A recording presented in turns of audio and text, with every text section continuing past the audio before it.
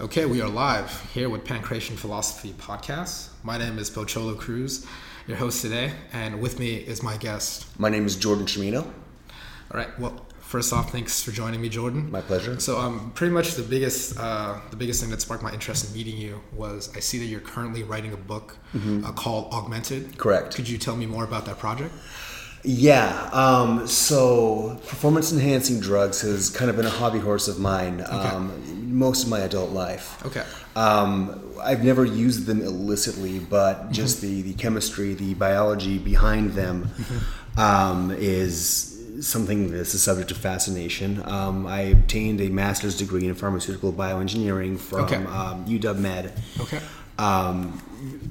Just to understand, better understand how this category of drugs works. Okay. I was introduced to a lot of concepts that are known to biologists, but not necessarily the medical community, and by extension, individuals who would be using these sorts of drugs to enhance their athletic performance. And so I decided to basically write the book that I wish had existed before I went to grad school, to kind of help understand not only how these drugs work, but actually what a best practice for using them would entail. Okay, so I guess what first sparked your interest in that field? Like, I guess in the performance enhancing drugs, like before researching into it. So I have a background. I have a background in special operations. Okay. Additionally, I'm a former police officer. I've actually been in martial arts for the last 20 years myself. Okay. Yeah. And it's wanting that edge. It's wanting to be, get better results than you're naturally getting. It's wanting to perform at that high level. And, steroids, as it were, colloquially spoken, they do represent a terrific shortcut to that. That's what got me interested in this in the first place. Okay. Yeah. So just out of curiosity, what athletic ventures have you done before, and what martial arts did you do? So I started martial arts when I was 16. I studied Taekwondo, like I think everybody did. Okay. Very, very common. I took several different ryu of karate when I was in college, just sort of as elective classes, fun things to do. What happened after that? I've done a lot. Okay. So I moved on to the military. We worked with some, basically, jiu-jitsu. I can't say it's Brazilian or Gracie. It was just my drill sergeant yelling at me and throwing rocks at me, and moved on from there to, what is it next? So, police academy. Okay. We did some mixed martial arts. So Arnis, Muay Thai, and in this case, Gracie Jiu-Jitsu. Got it, for defensive tactics. Absolutely, DT training. I've also done some training in Russian martial arts, so Sambo as well as Sistema. Okay. Yeah. So, I mean, a pretty detailed background in martial arts. Yeah. Now, did you, going into, did you compete at all, like in martial arts? No, not really. I have real life experience employing them. Okay. But I've never really gotten into the sporting aspect. In Taekwondo, you kind of have to. Okay. But the practical application of that is limited. Okay. Yeah. All right. Okay. So now back to the book project. So essentially, it's a resource that you wish that was available to you. Right. I guess so. What was so how did you get started on researching? Where did you what's some sources that you had to look into? As far as the sources go, it really is. There is a huge body of data on what are called biochemical pathways. Okay. So for example, let's just say that you're walking down the street and see a car accident. Okay. Right, and so that startles you. Okay. And that causes a chemical chain reaction where your body begins secreting adrenaline, through your bloodstream. And then in response to that, different organs will do different things. Okay. So your eyes will open up a little bit more. You'll get more blood to your brain. Okay. The blood leaves your digestive tract and it goes out to your arms to make you stronger so you can go help these individuals. That's a biochemical pathway. That particular one is very important in medicine. It's called the beta pathway. A beta pathway. Okay. So if you ever take back in the day like ECA, ECA. I'm not sure. Ephedra caffeine aspirin stack. Okay. The ephedra actually mimicked the effects of adrenaline. Okay. And helped you lose weight. It also made you perform better in sports. Okay. So what exactly about that? I guess about that chemical, did that? So you said it simulated adrenaline? Yeah. Okay. Yeah, so it's the most interesting thing. So, drugs work by mimicking things that are already in our bodies. Okay. For the most part, they can't make your body do anything that it's not already naturally capable of. Okay. The outputs of drugs, so be it, ephedrine, be it an anabolic steroid, be it a corticosteroid. Okay. It's just a very direct way of telling your cells to do something. Okay. Of telling your cells to express certain genes. Okay. That you already have. Got it. And so that's sort of the approach that I took when I was writing this book. And there's, like I said, there's a vast amount of data available. Okay. And we know what drugs have what effects and what that looks like chemically within the body. Okay. And it is sort of organized into a series of pathways. So what I've done is I have identified a few key pathways that people may want to work with in order to enhance their sports performance. And they're not all steroids. In fact, there's only really one chapter on that. Okay. The rest detail things that you can do to manage your injuries, to burn fat more efficiently. There's another growth factor that I've identified that's very easy to work with. It's almost as powerful as the androgen pathway, which is what steroids activate. Okay. So things like that is sort of the approach that I took. Okay. Yeah. All right. Well, I guess that's fascinating. For me, I don't really have that large of a knowledge, in terms of biochemical pathways and such like that. Sure. But I guess to help listeners or people understand that, what is a classic definition of a steroid, and what exactly do people take? When some people hear, I know it's a big question. Yeah. So you've got two sort of, steroid is a loaded word. Okay. Because it means something very different to a chemist than it does to a layperson. Okay. How so? So steroid is a particular arrangement of hydrocarbon atoms. Okay. Right. So you've got the way that I describe it to people who don't have a background in chemistry is hexagon, hexagon, hexagon, pentagon. Okay. And in a certain shape, that's a steroid. So they don't all give you muscles. Okay. In fact, most don't give you muscles. Most don't. Okay. So if you look at testosterone, that's considered that's the classical steroid, and then synthetic derivatives of testosterone are what people on the street would refer to as steroids. So Dianabol, stanozolol, decadrabalin, all of these things, oxandrolone, are things that people would call steroids. Okay. Now, for a chemist, if you're looking at steroid chemistry, then we're also talking about estrogen. Okay. We're talking about DHEA. Okay. Pregnenolone, pregnanes, corticosteroids, mineral corticosteroids. It's a broad class of chemical structures that your body uses to sort of communicate with itself, to signal itself. Okay.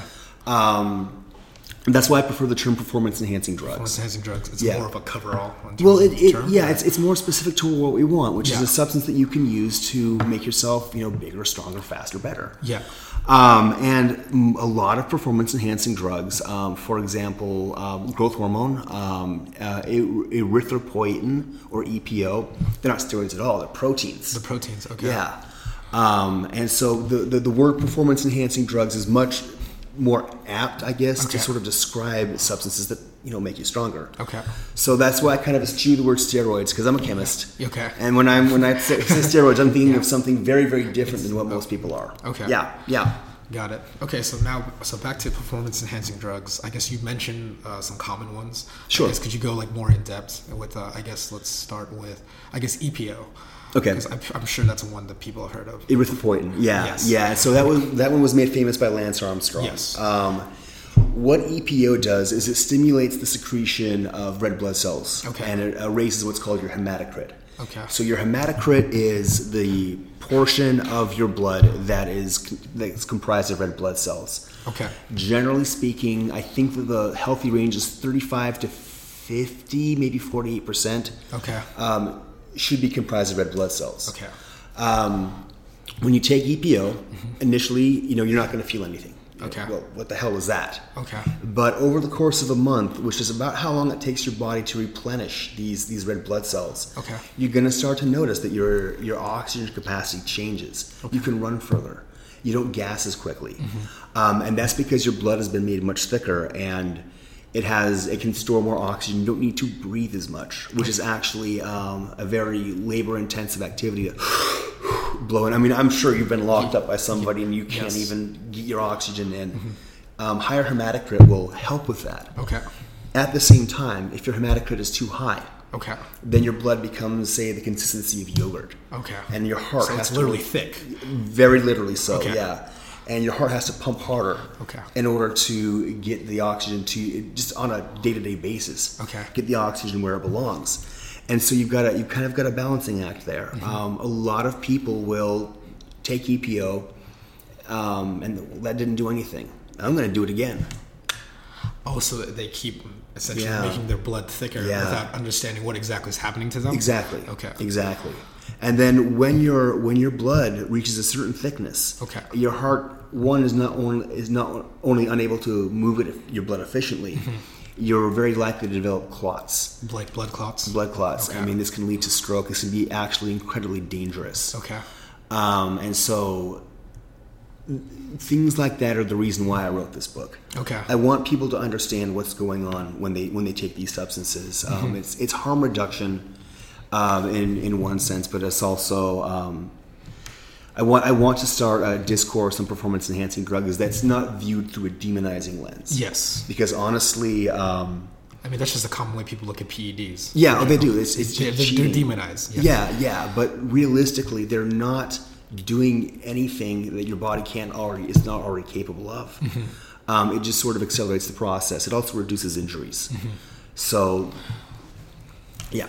Okay. Yeah. So I find this very fascinating because in the sport I compete in, MMA, mm-hmm. there's been so for pretty much the largest promotion, the UFC, they've started essentially like an anti-doping organization. Yeah. From here, I'm sure you might be familiar with that. And then, I mean, to no surprise to me, I've noticed that there's been a large number of athletes that have been more injured. From there since the start of this anti-doping thing, or since the start of people getting regularly checked and stuff. And I find that no coincidence. Yeah. Because I mean, as you know, you've trained in martial arts. It's very grueling on your body. And I feel like that's the thing people don't understand. It's mainly it's not even really the strength aspect. It's the recovery aspect. Yes. That's the most common thing. Yes. That's why, or even to cycling. It's not the performance comes in being able to do it again. Right. From there. Not exactly. Being able to train with a higher frequency. Exactly. Yeah, absolutely. The volume of training absolutely. is what's important. Yes. Okay, so I guess what performance enhancing drugs are essentially used for recovery, or what are commonly used for recovery? There's several. There are okay. several. And so the first thing that you have to look at when you're talking about sports injury, there's anytime that you incur an injury in your inner muscle tissue, and mm-hmm. your muscles and your bones and your ligaments are far more sophisticated than most people assume. Okay. When you incur an injury, you get sort of 5 effects. Okay. So you get swelling. Okay. You get redness. Okay. You get heat. You get pain, and you get loss of function. Okay. Right. You get those 5 effects. So do you remember? I think it was. I don't remember the guy's name. Federer. I think he smoked some CBD oil right in front of the press court. Remember that? I believe it was. I think you're talking about Nate Diaz. Okay. He had a CBD. I believe it was a vape pen. Yeah. And he consumed it. Okay. Yeah, and everyone's like, "What the hell did you just do?" And he's like, "Well, that's CBD." Yeah. So CBD is a potent anti-inflammatory. Okay. The reason why you'd want to use an anti-inflammatory immediately following training is because that loss of function that I mentioned. So say that you injure, say, a minor tendon in your, for sake of argument, let's say your foot. Okay. Right? Thing about the human body and the way that the human body moves is a polyarticulating chain. Okay. Meaning that something downstream, like down on your leg, can affect how your neck moves. I see. So how it's your all shoulders chain, move. It's a chain, yeah. right.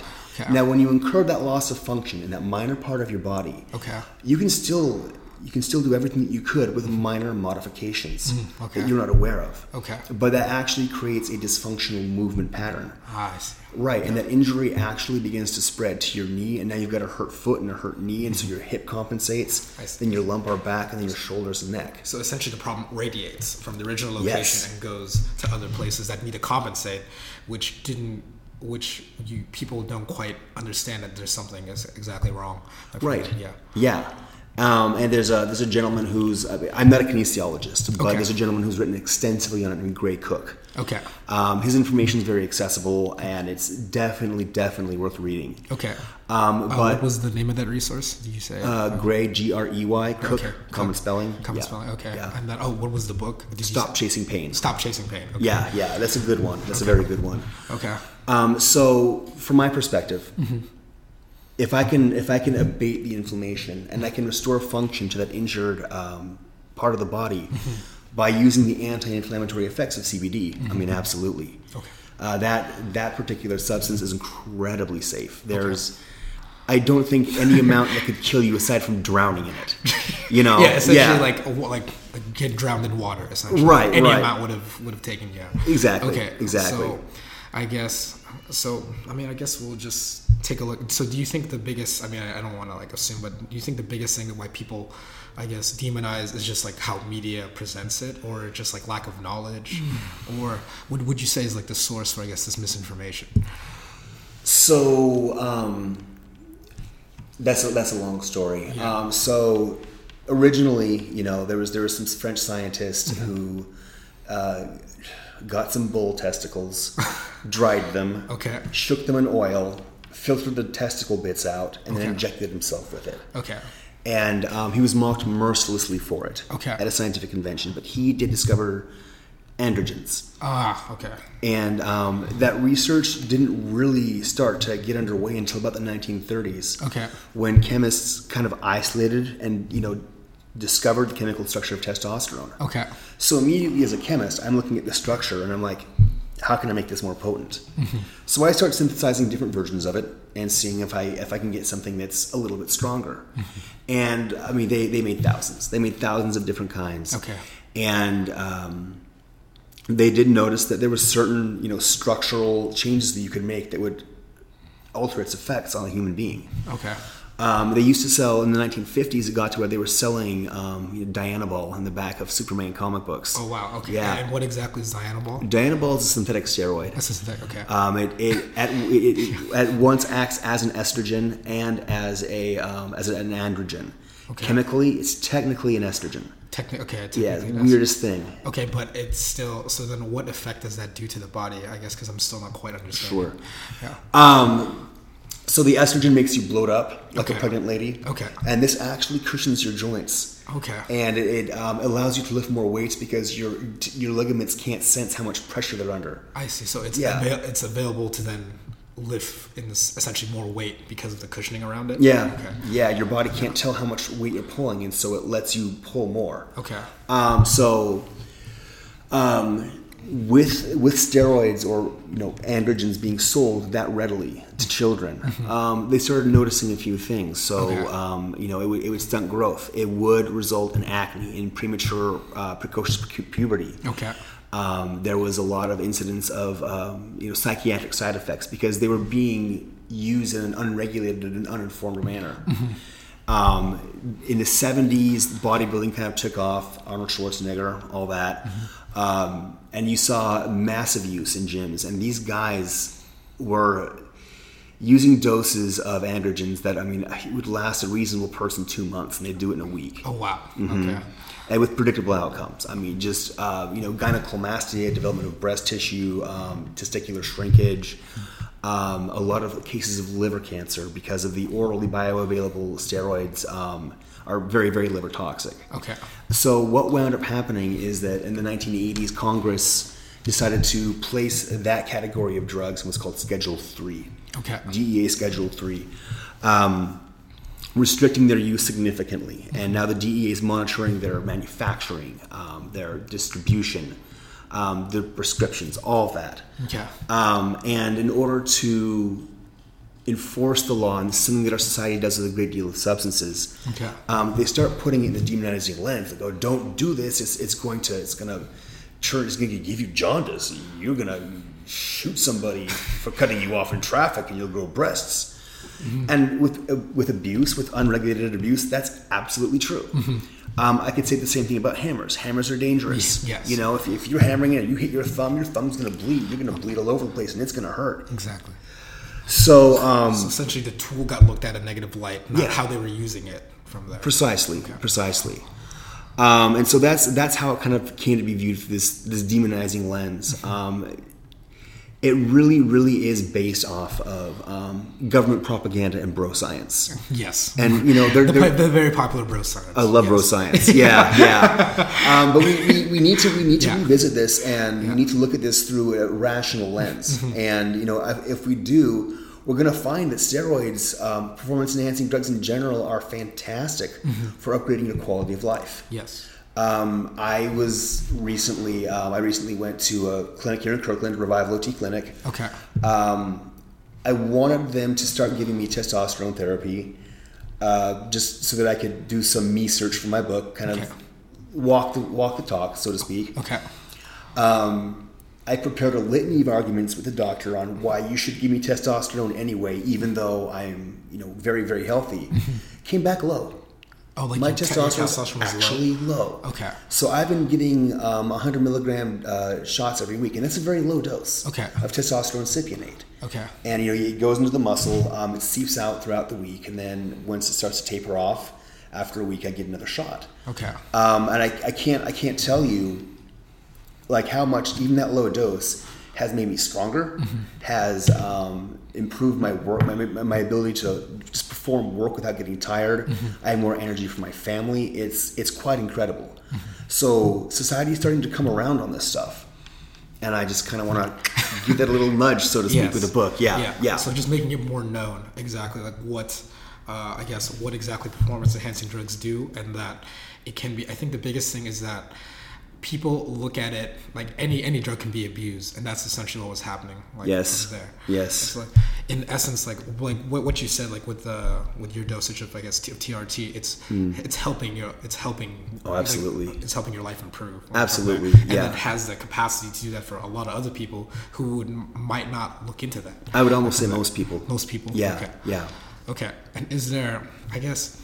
So what's just question about testosterone levels. So like why does the body, I mean, I guess naturally as the body gets older, does it just produce less testosterone, or are there other reasons for that?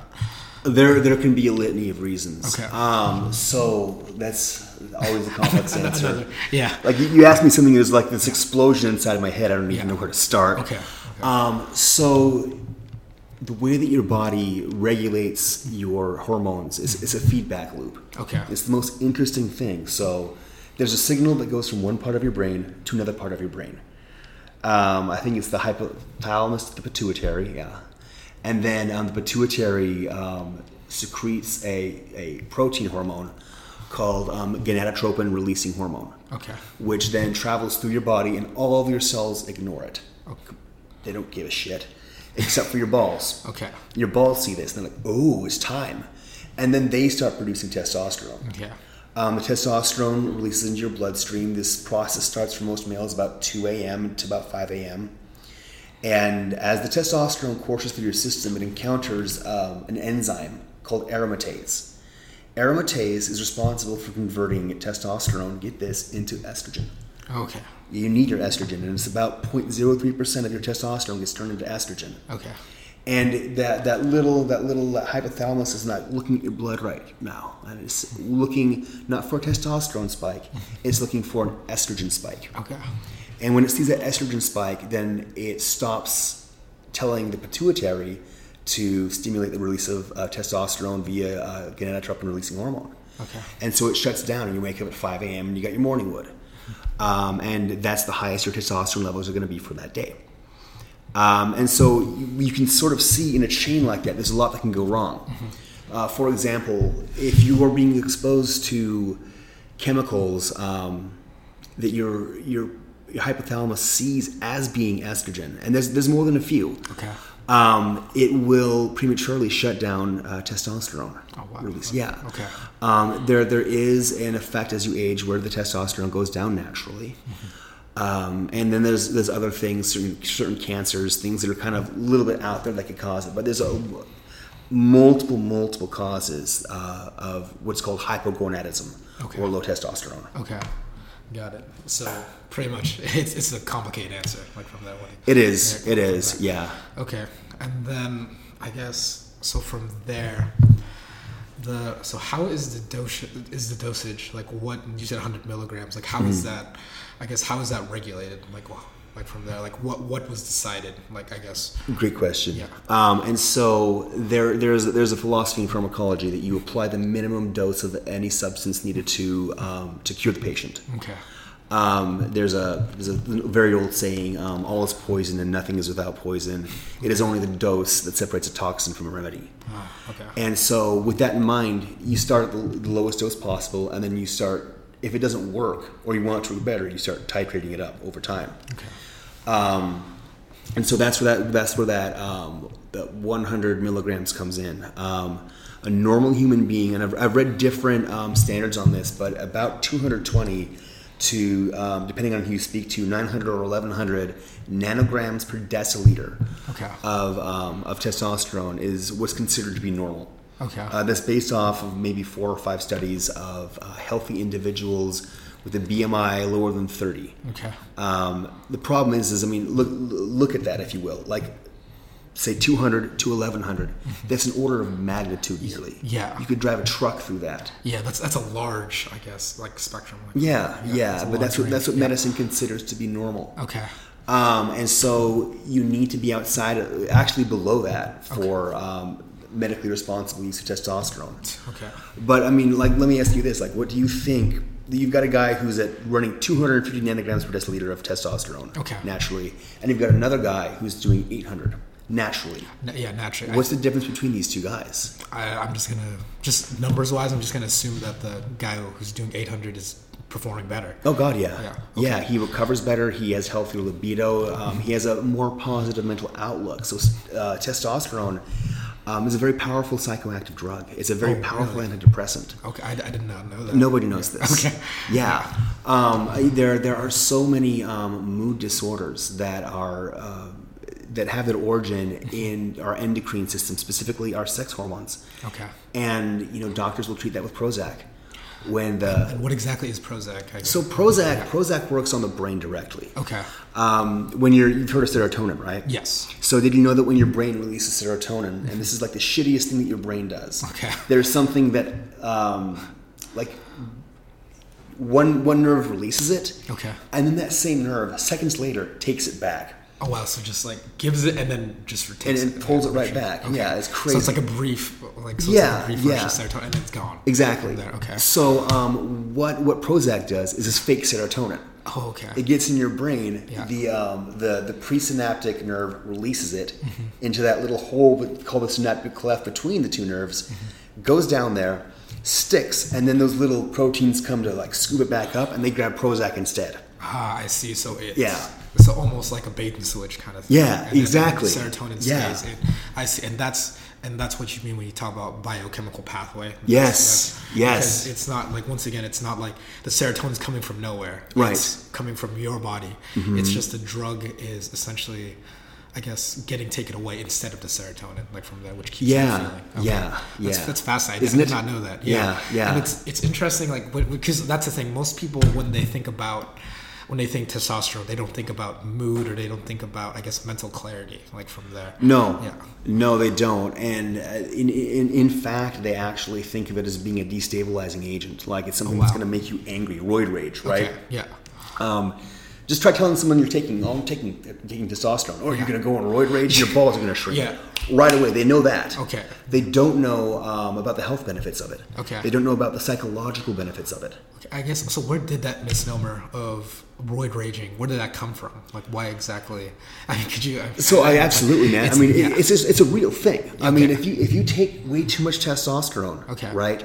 Your receptors, your cells can only hold so much and respond to so much.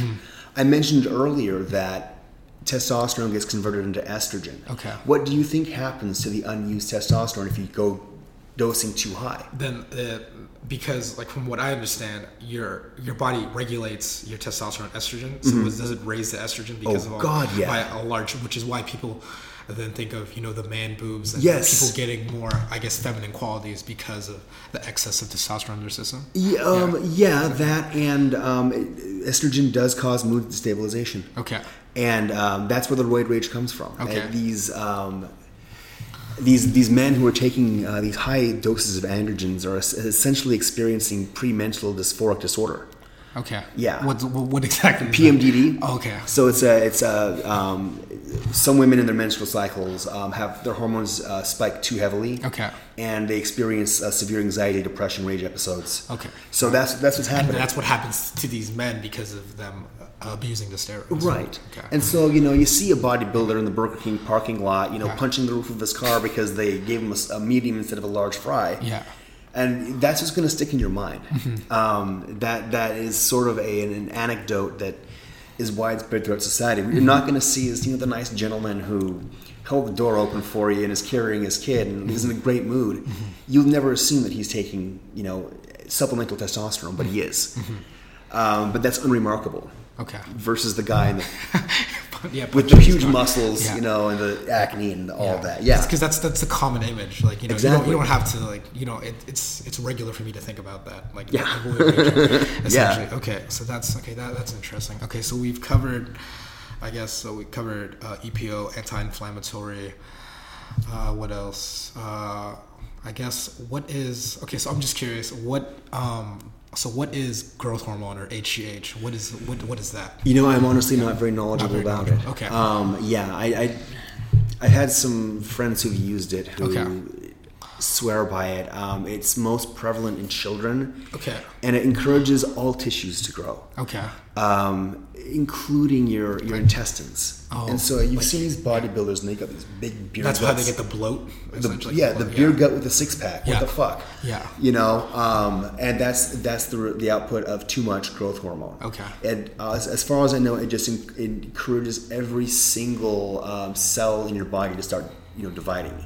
Okay. And it's a little bit too reckless, too non-specific for most people's purposes. Okay. Yeah. Just to do in a safe manner, essentially. Yeah. Yeah. Okay. I guess. Okay. So what's another performance enhancing drug that you researched in your book or that you've been researching? The real one. That's kind of a big deal actually, and nobody knows this. People miss the most stupid things. You've heard of BCAAs? Yes. Okay, so leucine, branched chain amino acids. Yeah. Okay. I still don't really understand what that means, but yes, I've heard of it. Okay. So could you just explain? Yeah, I'd be happy because bro science says, oh, this stuff is good for you. I'm like, I don't really know. I was super skeptical at first. I have a friend who's about to get his pro card for the master's level of bodybuilding, and a few years ago, he said, "Bro, you got to try BCAAs. They're great." I'm like, fuck, they're not. No, no, it's just stupid amino acids, and you're stupid. Okay. And I researched it. Okay. Because I am a biochemist, and it turns out that leucine actually does have a drug-like effect in every cell in your body. Really? Okay. Yeah. And so what happened was, long ass story again, man. This is very fascinating. Well, yeah, it had to do with this antifungal. Okay. It's discovered on this remote island, and it worked it killed yeast by stopping them from growing. And okay. Like, whoa, that's awesome. Let's put it in a person. Okay. So they synthesized this stuff. It's called rampamycin. This antifungal. Okay. And they injected it into some people, and the fungal infections went away. Wow. And so did all the people's muscles. Oh, wow. So there's a fungal effect to people's muscles, and it took it away. Well, not sort of. Okay. So it's what's called a conserved gene. Okay. So it turns out that what was being blocked in the yeast is a nutrient sensor. Okay. And it relies on leucine to tell how much nutrition is in the environment. Okay. And that gene, from when life began, has been the same from yeast to fish to bugs to birds to people. I see. So it's a common factor amongst those different species. Okay. Exactly. And so, years later, what wound up happening is there was this scientist. He was a doctor, and he was treating burn victims. Okay. And he conducted a number of studies using different combinations of amino acids with different chemical features. And one of the chemical features was branch chains. Okay. And so when it's branch chain, what does that mean? Okay. So because it just sounds like a buzzword, like to me, like. It's legit. It's legit. Okay. It's a category of. So you have an amino acid, and you've got the backbone of an amino acid, which is a nitrogen atom that's saturated with hydrogen, connected to a carbon atom, and then connected to another carbon atom with what's called a carboxylic acid on the other end.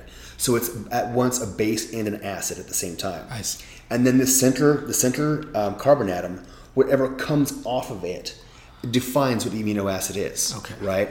And so leucine, isoleucine, and valine just have branched chains of carbon and hydrogen off of them. That's all.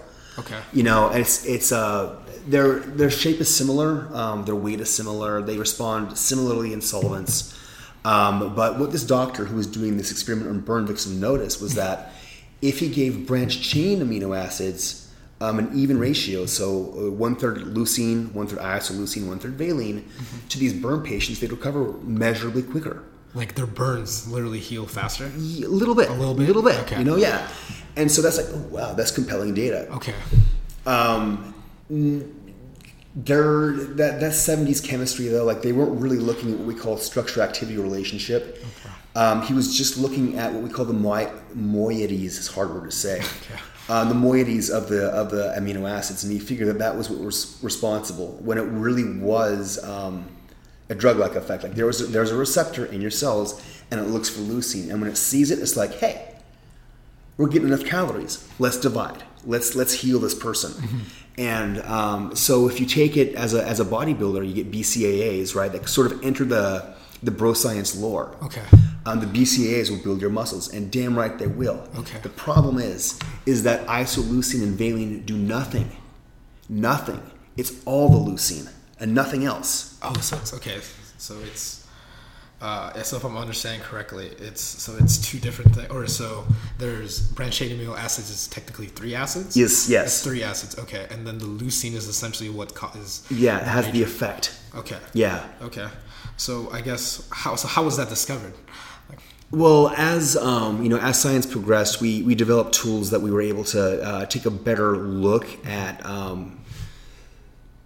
how the body functioned in a chemical manner, and it was just sort of discovered. Leucine activates this pathway mTOR, the mammalian target of rapamycin. Okay. Kind of harkening back to the antifungal. Okay. And so when you're trying to say cut weight, right? Yes. Have you noticed that it's like a target that moves faster the closer you get to it. Yeah. You know, it takes much more effort to lose that last 5 pounds. Yeah, than the first 5 pounds. Yeah. Okay. So that's because you're not getting enough nutrition, and mTOR is being shut down by a lack of leucine. Okay. So you can actually calorie deprive yourself. But if you're taking in the neighborhood of 3 to 5 grams of leucine a day, that effect will not occur. Oh, wow. Okay. Yeah. Because I had heard something similar to this. Like a friend of mine, he's an avid powerlifter, and he was mentioning how he took BCAAs when he's trying to cut down to a weight class. Yeah. Like from there, because he said, I can't remember exactly what he said, but something about keeping the muscle. Yeah, the lore is that it's anti-catabolic. Yeah. It's not quite that. Yeah. I hate that word. I hate anabolic and catabolic because it really is just describing making bigger molecules out of smaller molecules. So you take think of amino acids as Legos. Okay. And building a Lego spaceship is anabolic. You're taking smaller parts and assembling them into something larger. It's a bigger part. Right. And then, your dad steps in it and kicks it across the room and it shatters. Yeah. That's catabolic. Okay. It's taking apart. Okay. Yeah, that's all that really means. Okay. And it's meant to sort of convey a sort of a building up or breaking down of muscle tissue, but realistically, I mean, getting fat is anabolic as well. Okay. Losing weight is catabolic. Because you're making more, essentially. Yeah. Okay. It's 70 science that's stuck with us for the last 40, 50 years. Got it. We need to shed it's it. like it's antiquated language, essentially. Yeah. Okay. Yeah. Okay. So I guess what is the think I kind of lost here, but so I'm sorry. It's okay. It's a lot. Yeah, it is. It is. But I guess so. What are the benefits if someone were to take BCAAs? Like, what is the body's response to that? Sure. So it depends on what you want to do. Obviously. Yeah. So you take a BCAA. And it's going to raise the levels of leucine in your blood, and your cells are going to notice. Okay. They've got a little like a machine that like looks for it, it's an mTOR. Like a sensor kind of thing. Right. Okay. Yeah. It's actually got a cluster of 3. Okay. And so what it's looking for is it's looking for insulin. Okay. It's looking for leucine. And it's looking for oxidative stress, which is exercise at a biochemical level, right? When it has all 3 of those, it sends this little other like doodad into your DNA. But I don't know. This is good. This is making sense to me. Doodad. Okay. And so, and then there's it literally unlocks genes that weren't being expressed before. Isn't that crazy? Your body does that. Yeah, that's pretty insane. Like I didn't actually know that that's what is occurring. And so it encourages cells to proliferate or divide. Okay. And it also allows your body to, start expressing DNA that's like metabolically expensive. Wow. Okay. Yeah. Okay. Yeah. So it takes you out of starvation mode. Right? Okay. Yeah. I mean, this is useful. This is extremely useful. Yeah. And that's the thing I've never heard. I've heard of branched chain amino acids, but it's never been explained to me in this way. Well, yeah. Well, it's because this information really hasn't trickled down into like the supplement sphere. Yeah. And so, but yeah, it's really important. People use BCAAs as muscle builders, and they're useful for that. They're also for the reasons that I described, useful for retaining your mass as you're shedding weight. Okay. Yeah. It's a very. I've got a whole huge chapter in my book. Okay. Because it really is that important. But I mean, just the skinny on it. If you want to activate your mTOR system, 5 grams a day in divided doses. So one as soon as you get up.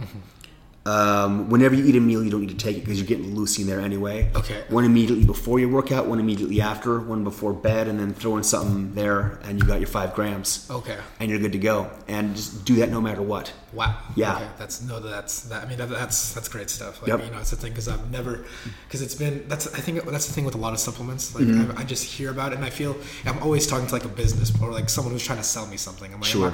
I'm not quite sure like why is it working? Like what exactly? And that's the thing that needs to happen is there needs to be